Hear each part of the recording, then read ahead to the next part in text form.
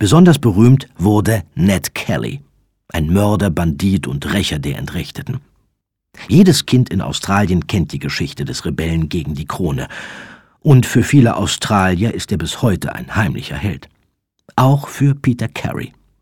Der australische Autor, der keine 100 Meilen vom Ort des damaligen Geschehens im Landesinneren von Victoria aufgewachsen ist, schrieb im Jahr 2000 mit einer fiktiven Autobiografie als bislang letzter Dichter den Mythos um Ned Kelly fort. Die Vergangenheit ist nicht tot, sie ist nicht einmal vergangen.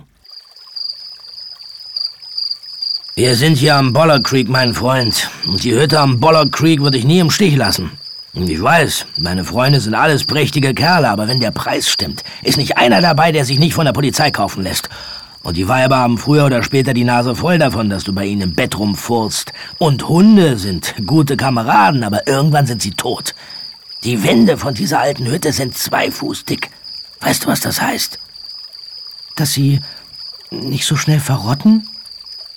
Da zog Harry seine Pistole aus dem Gürtel und drückte ab.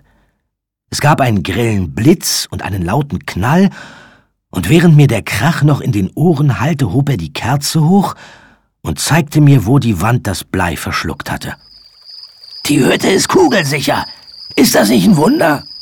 So come all me hearties, we'll roam the mountainsides. Together we will plunder, together we will ride. We'll scour along the valleys and gallop o'er the plains, and scorn to live in slavery, bound down with iron chains. Als Kellys Vater starb, musste der 12-jährige Ned seine Familie ernähren und sie vor der korrupten Willkür der Polizei verteidigen.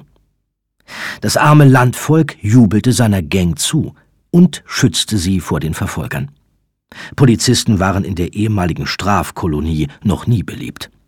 Ned Kelly, des Schreibens selbst nicht mächtig, diktierte mit einfachen, unverfälschten Worten einen legendären Brief.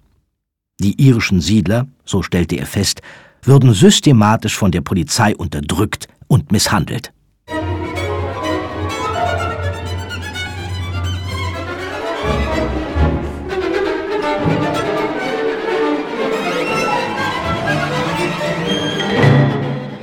Für die Regierung wird es sich auszahlen, diesen leidenden Menschen ihre Unschuld anzuerkennen und ihnen Gerechtigkeit und Freiheit zu geben.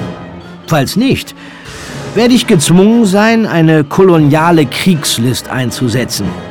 Ich bin ein vogelfreier Sohn einer Witwe, und wenn ich Befehl gebe, gehorcht man.